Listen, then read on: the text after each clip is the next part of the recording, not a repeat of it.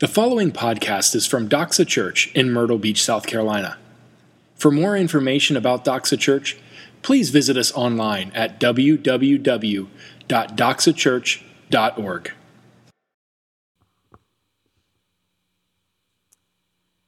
Then I saw in the right hand of him who was seated on the throne a scroll written within and on the back, sealed with 7 seals. And I saw a mighty angel proclaiming with a loud voice, "Who is worthy to open the scroll and break its seals?" And no one in heaven or on earth or under the earth was able to open the scroll or to look into it. And I began to weep loudly because no one was found worthy to open the scroll or to look into it. And one of the elders said to me, "Weep no more. Behold, the Lion of the tribe of Judah, the Root of David, has conquered so that he can open the scroll and its 7 seals." And between the throne and the 4 living creatures and among the elders I saw a lamb standing, as though it had been slain, with 7 horns and with 7 eyes, which are the 7 spirits of God sent out into all the earth. And he went and took the scroll from the right hand of him who was seated on the throne. And when he had taken the scroll, the 4 living creatures and the 24 elders fell down before the Lamb, each holding a harp and golden bowls full of incense, which are the prayers of the saints. And they sang a new song, saying, "Worthy are you to take the scroll and to open its seals, for you were slain, and by your blood you ransomed people for God from every tribe and language and people and nation. And you have made them a kingdom and priests to our God, and they shall reign on the earth." This has been the reading of God's word. You may be seated. I recently heard about a discipleship program for men, where one of the exercises they take you through is where you sit down and you write your own eulogy. Have you ever had to do that, or somebody ask you to do that? That's a pretty feels like a weird thing to do. A eulogy is usually given whenever someone has passed away, but it doesn't just mean that. It just means celebrating someone's life. And so if you kind of sit down and you say, "Hey, this is what I really would like people to celebrate about me," it kind of gives you like a whole kind of process you have to go through, right? Like you have to figure out all right, this is what I would like my family and my friends to think about me, but this is actually what I think I really am. And so I wonder what I need to do in order to get there. That's really what you're saying. You're saying, this is what I really want to be known for. This is what I want my life to have counted for. And for all the things that the book of Revelation holds, one of the big picture things that it really is God's eulogy. It is God's declaration at the end of creation as we know it, saying, "This is who I am, and this is what I've been about in creation." It's God saying, "This is who I am, and this is what I have been doing." And so right at the beginning of Revelation, we have the Apostle John who walked with Jesus. This is years later, decades later, actually. He has this vision. And in this vision, it opens up. The first few chapters of the book are him kind of laying out who this book is to. And then we kick off right in the beginning of the vision in chapter 4, where John all of a sudden sees heaven and he sees the throne of God.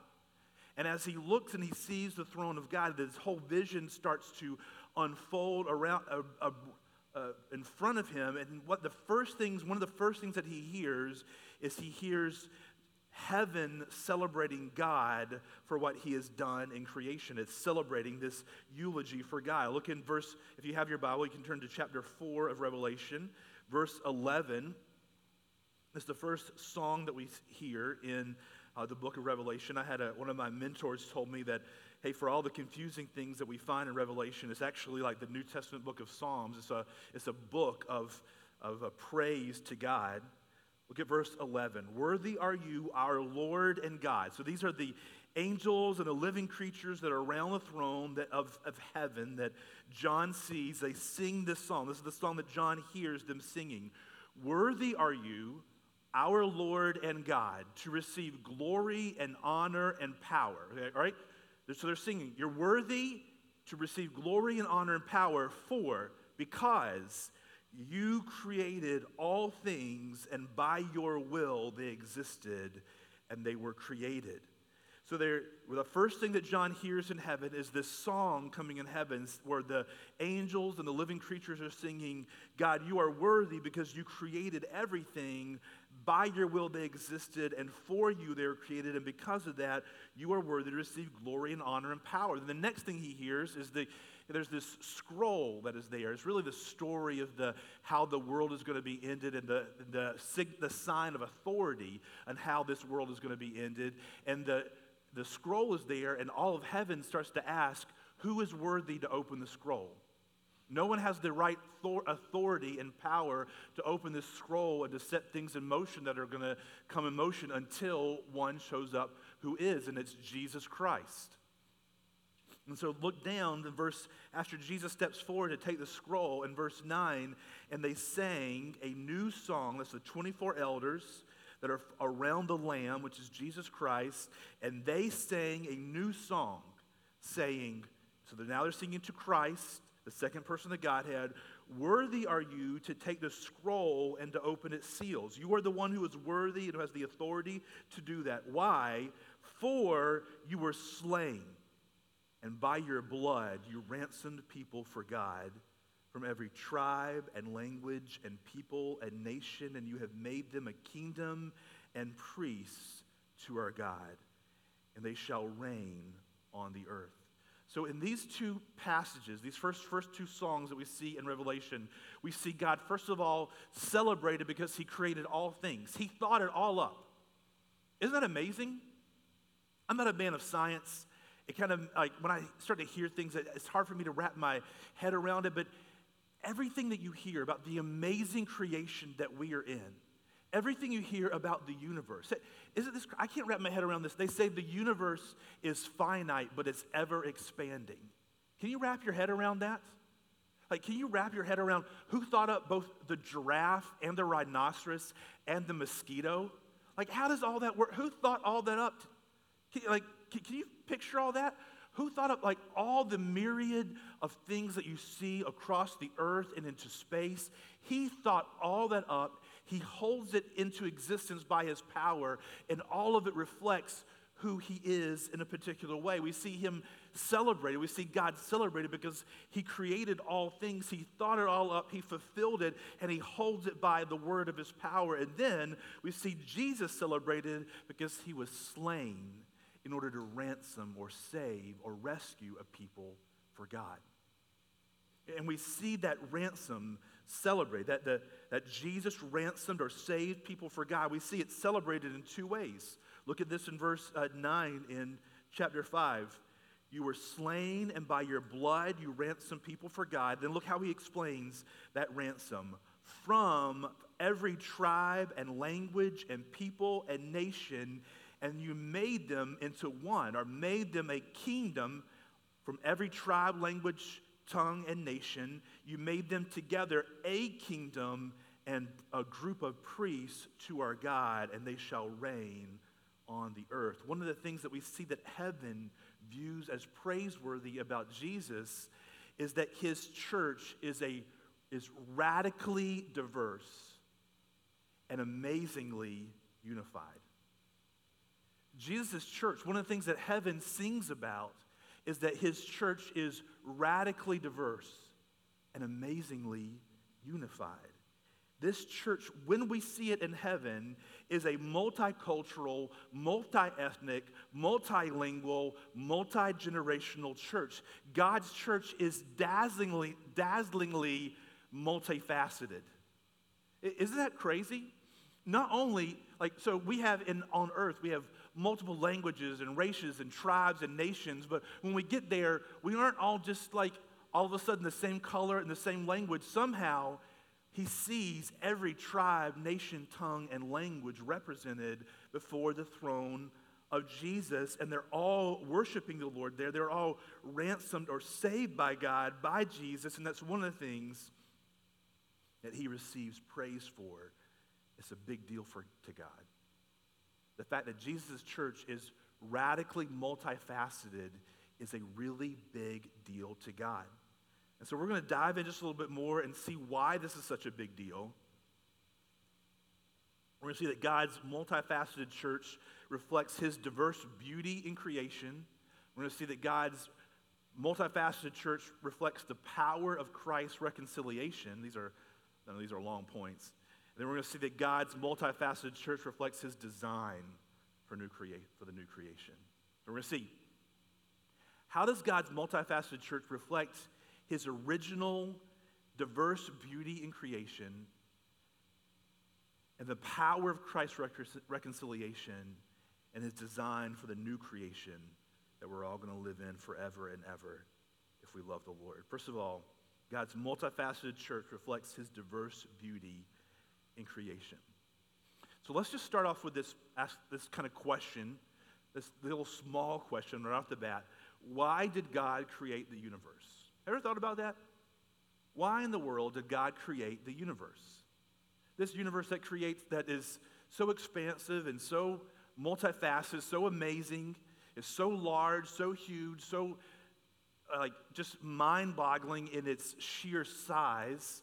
It's also mind-boggling in its sheer diversity of just the earth itself. Think of all the ecosystems and all the animals and all the structures, all of the rivers and oceans and mountain ranges and then on top of that, the human beings and our dazzling differences. Why did God create the universe? Well, this tells us, in fact, this is the whole point of Scripture all the way through, but it tells us back in that verse that we read in chapter 4, verse 11, worthy are you to receive, our Lord and God, to receive glory and honor and power, for you created all things, and by your will they existed and they were created. God created the universe to glorify himself. He didn't create the universe because he was bored. He didn't create human beings because he was lonely. He created the universe and he created human beings because out of his own sufficiency and his amazingness, he desired for some reason to express his beauty, his nature, his character. That's his glory. That's what his glory means. By the way, that's what doxa means. Doxa means glory, and glory means it's the weight of God's character and nature. It's his beauty. It's whenever he goes public with who he is as God. He desired, there's a famous theologian, his name is Jonathan Edwards, is what I named up my son's middle name after him. He's described creation as God all of a sudden, you know how Old Faithful or a geyser explodes and has to let off the pressure? Creation was like God letting off this pressure of his amazingness to showcase, hey, just see how amazing I am. Look at this universe I am making. And I'm going to make man in my own image. And boom, he spins it into being. He's expressing his amazing beauty through the universe in all of its myriads of ways, in science and art, in human beings. Look at this room. You guys just alone reflect a great diversity of people and representations. And all together, his universe, his creation, showcases or reflects the nature and the character of God. And that includes human civilization. In fact, in some ways, it includes especially human civilization. Because when God created the world, it says he was good. But then when he said, let us make man in our own image, in the image of God, he created man, male and female. Humans, in all our ways, reflect a particular element of the nature and character of God that the rest of civilization does not. Now, humanity we were created perfect and good in the image of God, and then we fell in the garden. Ever since then, humanity has been sinners by nature, passed down from Adam, and by choice. We are marred by our sin nature. We're marred by our own selfishness, and we never quite live up to our potential, do we? And yet, that image of being created in the image of God is still there in every single human being. You here were created in the image of God. And there's a way that you individually reflect his nature and character that no one else, not only alive today, but in the history of humanity or in the future of humanity, ever will. But here's also the truth. You and I alone do not adequately reflect the image or nature or character of God alone.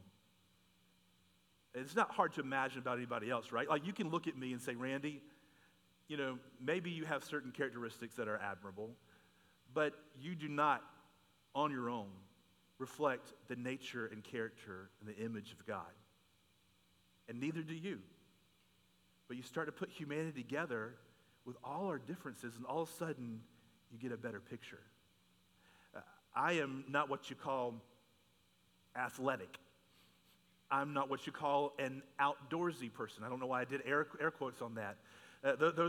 Those aren't particular giftings and abilities that I have. I tried not to put on display because it makes people laugh too much, but if you have ever seen me try to display any element of athleticism, you totally get it. Like Randy, but yet, when we watch amazing athletes, don't we see you picture how can that person do that? How can they jump that high or run that fast or do the things with their body they're able to do? Isn't it amazing? They show one element and I show some other element. I don't know what it is, but I show some other element, the reading element, the nerdy element. But together, when you put humanity together, all of a sudden, in all our diversity, you get a clear picture of the beauty that's found in God that we don't adequately picture or able to image alone. And the same thing is true with us when it comes to culture and language and even age. There's something that a child represents about God and his nature and character that's beautiful to see, isn't it? But then there's also something that someone who is older, how they reflect an element of, in terms of wisdom and patience, and that a child does not reflect. And we put them together, all of a sudden we get a clear picture. The same thing is true with our cultures. There's certain things that certain cultures reflect in the nature and character of God that other cultures do not reflect. My culture has particular difficulty with rhythm. My culture has other particular difficulties. Together, we get a clearer, better picture when we put it all together of the nature and character of God. My culture, my ethnicity, my sex, my age is not enough to show the image of God. I have to have representatives of other ethnicities and languages and cultures and ages together to more clearly display the beauty that is found in God, the beauty that he had in mind when he spun the world into being. And that's what we were made for. We were made, the fact that we have different ethnicities and cultures and languages is not a curse. That is not a result of the fall. Now, if you know your Bible, you say, well, Randy, what about Babel? We were all speaking the same language, we're building this tower, and all of a sudden he gives us different languages and we scatter, but it doesn't say it was a curse. And the reason that we know it wasn't a curse is we see it here in Revelation. We see one of the things that Jesus prays for is that he ransomed a people from God, for God, from every tribe and language and people and nation, and made them a kingdom and priests to our God. When a couple of chapters later, when John sees the people who've been won by Christ gathered, he says in chapter 7, verse 9, after this I looked, and behold, a great multitude that no one could number, from every nation, from all tribes and peoples and languages, standing before the throne and before the Lamb, clothed in white robes, with palm branches in their hands, and crying out with a loud voice, "Salvation belongs to our God who sits on the throne and to the Lamb." Think of how each ethnicity and culture and even age showcases each unique strengths to display the image of God. What we want to see as a church is we want to see each of those unique gifts and diverse expressions of all these cultures, of all peoples and tribes and languages and tongues released, ransomed to God and released to showcase and celebrate the glory of God in its unique way to express it. We want to see each person freed and ransomed by Christ to celebrate in their unique way. And we want to see each culture and language and ethnicity and tongue and tribe and even age freed to declare the beauty that is found in the face of Jesus Christ in their unique expression and their unique way. That's the picture that we get at the end of all creation. When Christ calls us all home, it's from every tribe and nation and tongue and ethnicity right there before the throne, before the Lamb. Now, I don't know what that will look like. Will there be a heavenly language that we're all singing together? Or will there be some beautiful way that each of us in our own tongue, even though maybe the tongue that we spoke here on earth, are singing praises to the throne, to the Lamb, and yet it comes out together in some beautiful, harmonious way. Isn't that something exciting?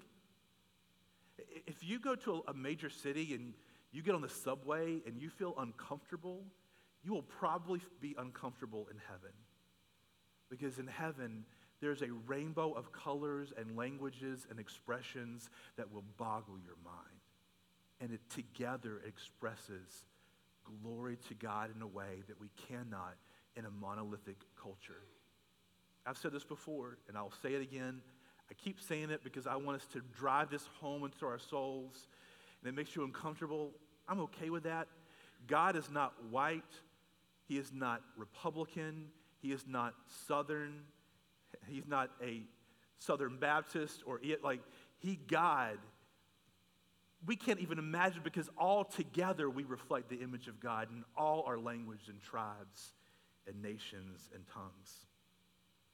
But though that's how we see it at the end, that's not how it works out, is it? Isn't it crazy how over and over again, ethnic differences, age differences, cultural differences have been things that divide us instead of unite us? That's the history of the world. I mean, in America, we have our own unique and terrible and sad history in certain areas of this. And it is sad and it is deplorable, but all of creation has had problems with this. We've always found some way that we are other than someone else, and we made the other of the other person evil in order to make ourselves feel better about who we are. It could be a language difference. It can be a color difference. It can be a cultural difference. It can be, if you're being Tad, it could be like Team LeBron and just a hater difference. But we always find something that divides us between each other, and we make that the other person is less than because they're different or because they're other than me. But here in this book, we see Jesus is glorified for being willingly slain to rescue a people to God from all these different backgrounds, all these different languages and ethnicities, together, chosen by him, together to be his people. We saw that a few weeks ago in 1 Peter 1, where it says that you were chosen, you have a living hope because you were chosen by God. And then we look at who has been chosen. People who have been rescued from every tribe and language and people and nation. That is specified here because that's part of what Jesus gets glory for. Here's what Jesus gets glory for. For all the differences in the way that we have divided over ethnicity and culture and language and race and whatever things that we can find to divide over, is only Jesus he's the only one who can solve our ethnicity problems. He's the only one who can solve our race problems. He's the only one who can solve our gender problems. He's the only one who can solve our ageism problems. It is only through Christ that we find the ability to unite a people who are so diverse and yet can not play down the diversity, but let that play up that diversity in unity to glorify him. Look at Ephesians, if you have your Bible. You can look over quickly to Ephesians 2:13 through 19. We don't have too long to unpack this or break it down, but I just want you to see this. Ephesians 2:13. Now listen to this in the light of what we've been thinking about, and the different ethnicities and languages and cultures and even ages. But now in Christ Jesus, you who were once far off have been brought near by the blood of Christ. Think about that song, for you ransomed a people. For he himself is our peace, who has made us both one and has broken down in his flesh the dividing wall of hostility by abolishing the law of commandments expressed in ordinances, that he might create in himself one new man in place of the two, so making peace, and might reconcile us both to God in one body through the cross, thereby killing the hostility. And he came and preached peace to you who are far off, and peace to those who are near. For through him we both have access in one spirit to the Father. So then, you are no longer strangers and aliens, but you are fellow citizens with the saints and members of the household of God. What that is telling us is that Jesus, through the gospel, is creating a new humanity, a new ethnicity that still reflects all our different ethnicities, all our different languages, all our different cultures, and yet breaks down the dividing wall of hostility between them. He doesn't merge the cultures. He breaks down the dividing wall of hostility between our cultures and our ethnicities and our ages so that we can celebrate them and yet no longer have that wall of hostility between us. Because why is that wall there? We construct that wall between people who are different than us so that we can feel better about ourselves by putting them down. And this is how it creates a new humanity, because the gospel comes and says, hey, guess what? The bad news is you are far worse off than you ever thought that you were. You're like, oh, that is terrible. But then the other side of the gospel is, but yet in Christ, you are far more loved than you ever dared to dream. And you know what that means?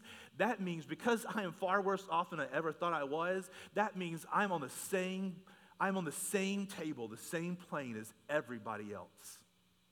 It doesn't matter if I am rich and they're poor, or if I am whatever color and they're a different color, if I'm one culture and they're a different culture, if I speak one language and they speak another, all of a sudden I see we are all on the same plane, all sinners in the sight of God, all deserving punishment. But yet, in Christ, I am far more loved than I ever dared to dream. So no longer do I boast in my athletic prowess or my smartness. No longer do I boast in what family I come from. No, and especially do I no longer boast in what color I am or what color I am not, or what country I live in or do not live in, or my age, or that I'm a male or I'm a female. All of a sudden, my only boast is in Christ, and therefore I can accept who I am, and I can also accept who you are for just at face value. And I can look at you and say, hey, you're a sinner? Me too. But in Christ, man, we are both loved more than we can ever imagine.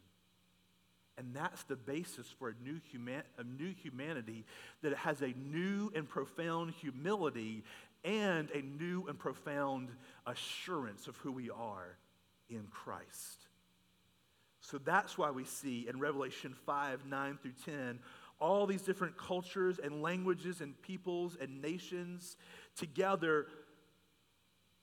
They reflect all those different languages and tongues and nations, but yet we saw in chapter 7, they wear the same clothes, clothed in the righteousness of Christ, but yet still reflecting the unique culture and language and tribe and tongue that they were made to in order to reflect the multifaceted nature of God.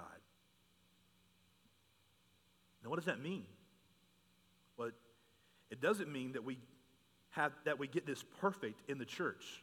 Those of us who are called out ones, who are members of the household of God, who should have this new and radical humility and this new and radical assurance where we see that God has called people from every nation, tribe, language, and tongue, and we should all be on the same playing field, and that we should give glory to God in our radical diversity and our radical unity. It doesn't mean that this always works out perfectly. Sadly, still, Sunday mornings are one of the most segregated times in America. And that we should say that, we should not accept that, we should not think that that's okay. I say that to our shame.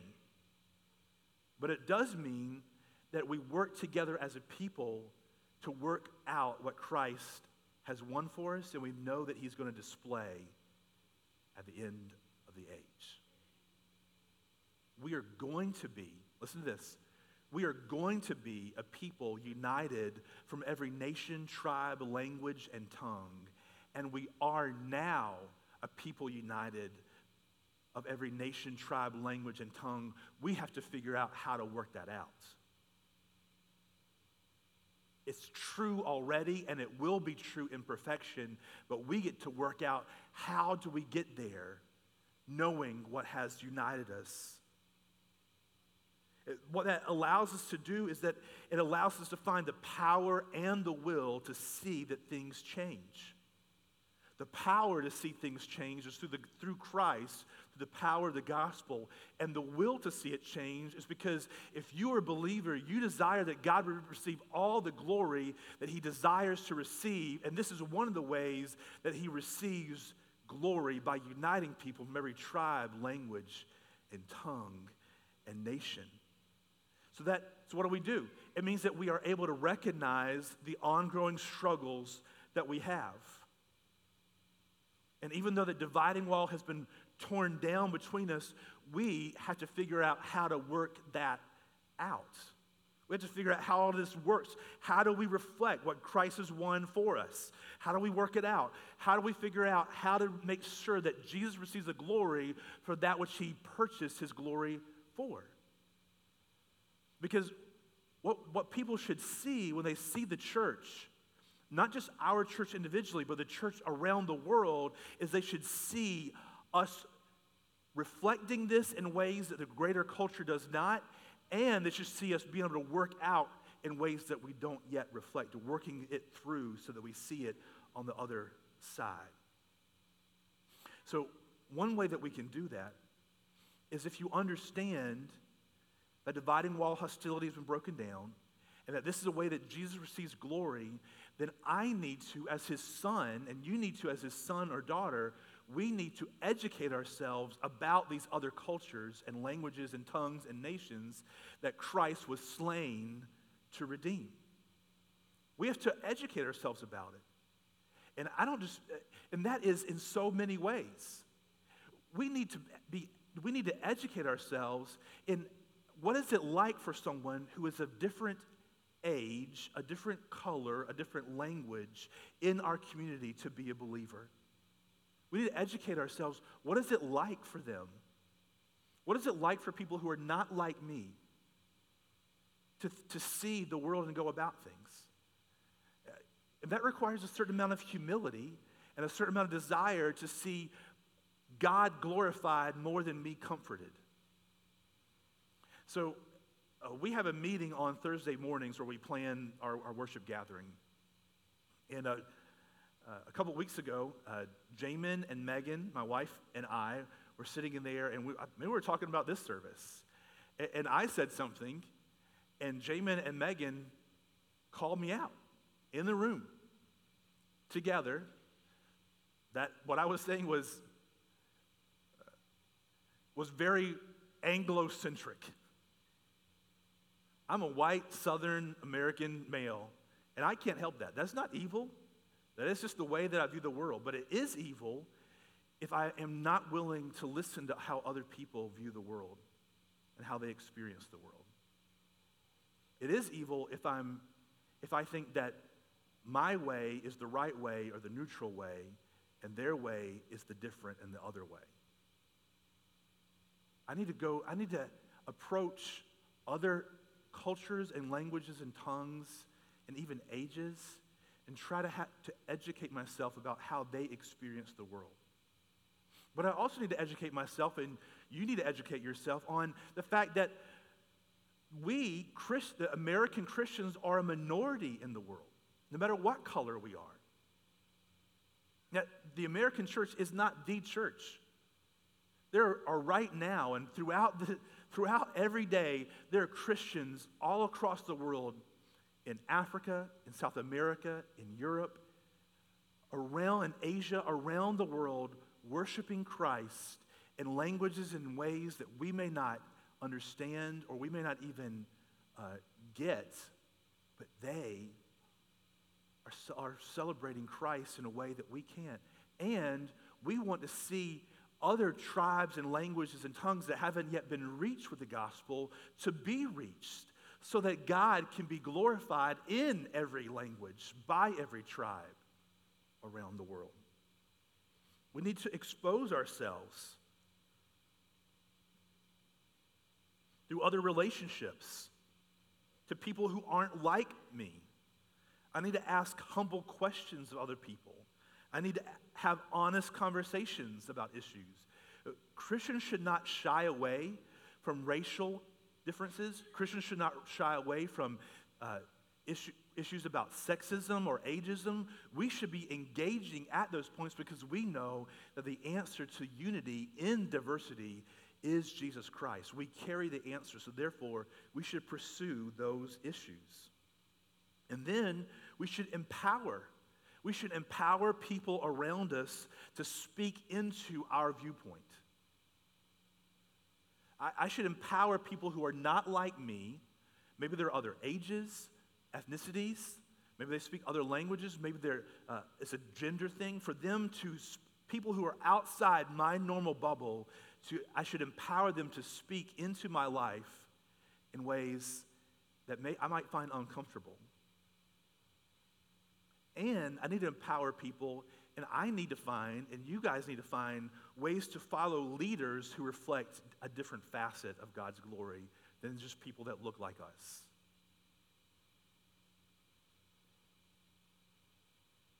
God's multifaceted church reflects his diverse beauty in creation, reflects the power of Christ's reconciliation, and it reflects God's design for his new creation.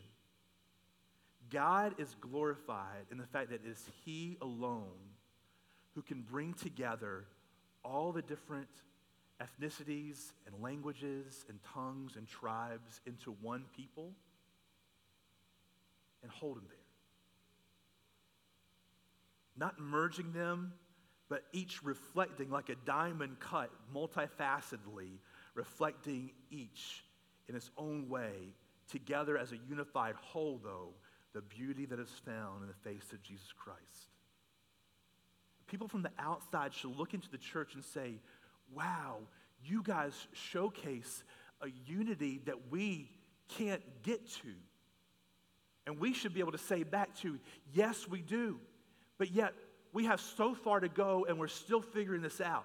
If you think this is beautiful unity, wait till our King, who thought this whole thing up, returns and unites us all perfectly apart from sin and death.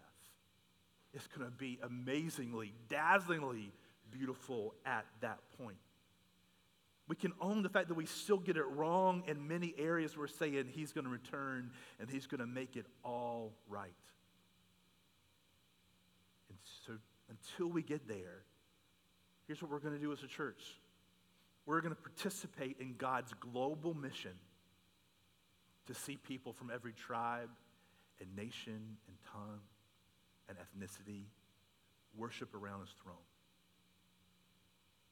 We're going to pursue partnerships with people who reflect God's multifaceted church. We're going to do that locally. I pray our congregation looks more and more diverse as we grow. I pray that if it's God's will to put us in this building downtown Myrtle Beach, so that would put us in a better position, in a better place to better reflect that multicultural, multi-ethnic, multi-age church that we want to reflect God's glory. We're going to reflect it in-house. We're also going to reflect it in ways that we're going to partner with other churches that don't worship or look like we look. So that the community would look and say, look at those Christians loving each other and working together in ways that we've never seen them do before. And we're going to here in-house create a culture that celebrates the diversity of God's church more than we value comfort. We're going to build a culture that celebrates God's diversity in his church more than we value comfort. That means that there'll be times where I don't get the music, I don't get the service, I don't get the preaching, I don't get the group exactly the way I want it to be, because it reflects the way somebody else wants it to be. And I'm going to be okay with that, and I'm going to glory in that, even if I can't keep time as I clap my hands. That's going to, in a beautiful way, reflect the beauty that is found in the face of Jesus Christ. We are a multicultural church worldwide. We are going to be a multicultural church when Christ returns. We've got to figure out that middle time, and we're going to do it together by God's help through the gospel. Thank you for listening to this podcast from Doxa Church. We are so glad that you took the time to join us today. At Doxa, we exist to make disciples who joyfully worship Jesus with their whole lives. We invite you to join us. Doxa Church meets at 10 a.m. every Sunday at River Oaks Elementary School. For more information about Doxa Church, please visit us online at www.doxachurch.org.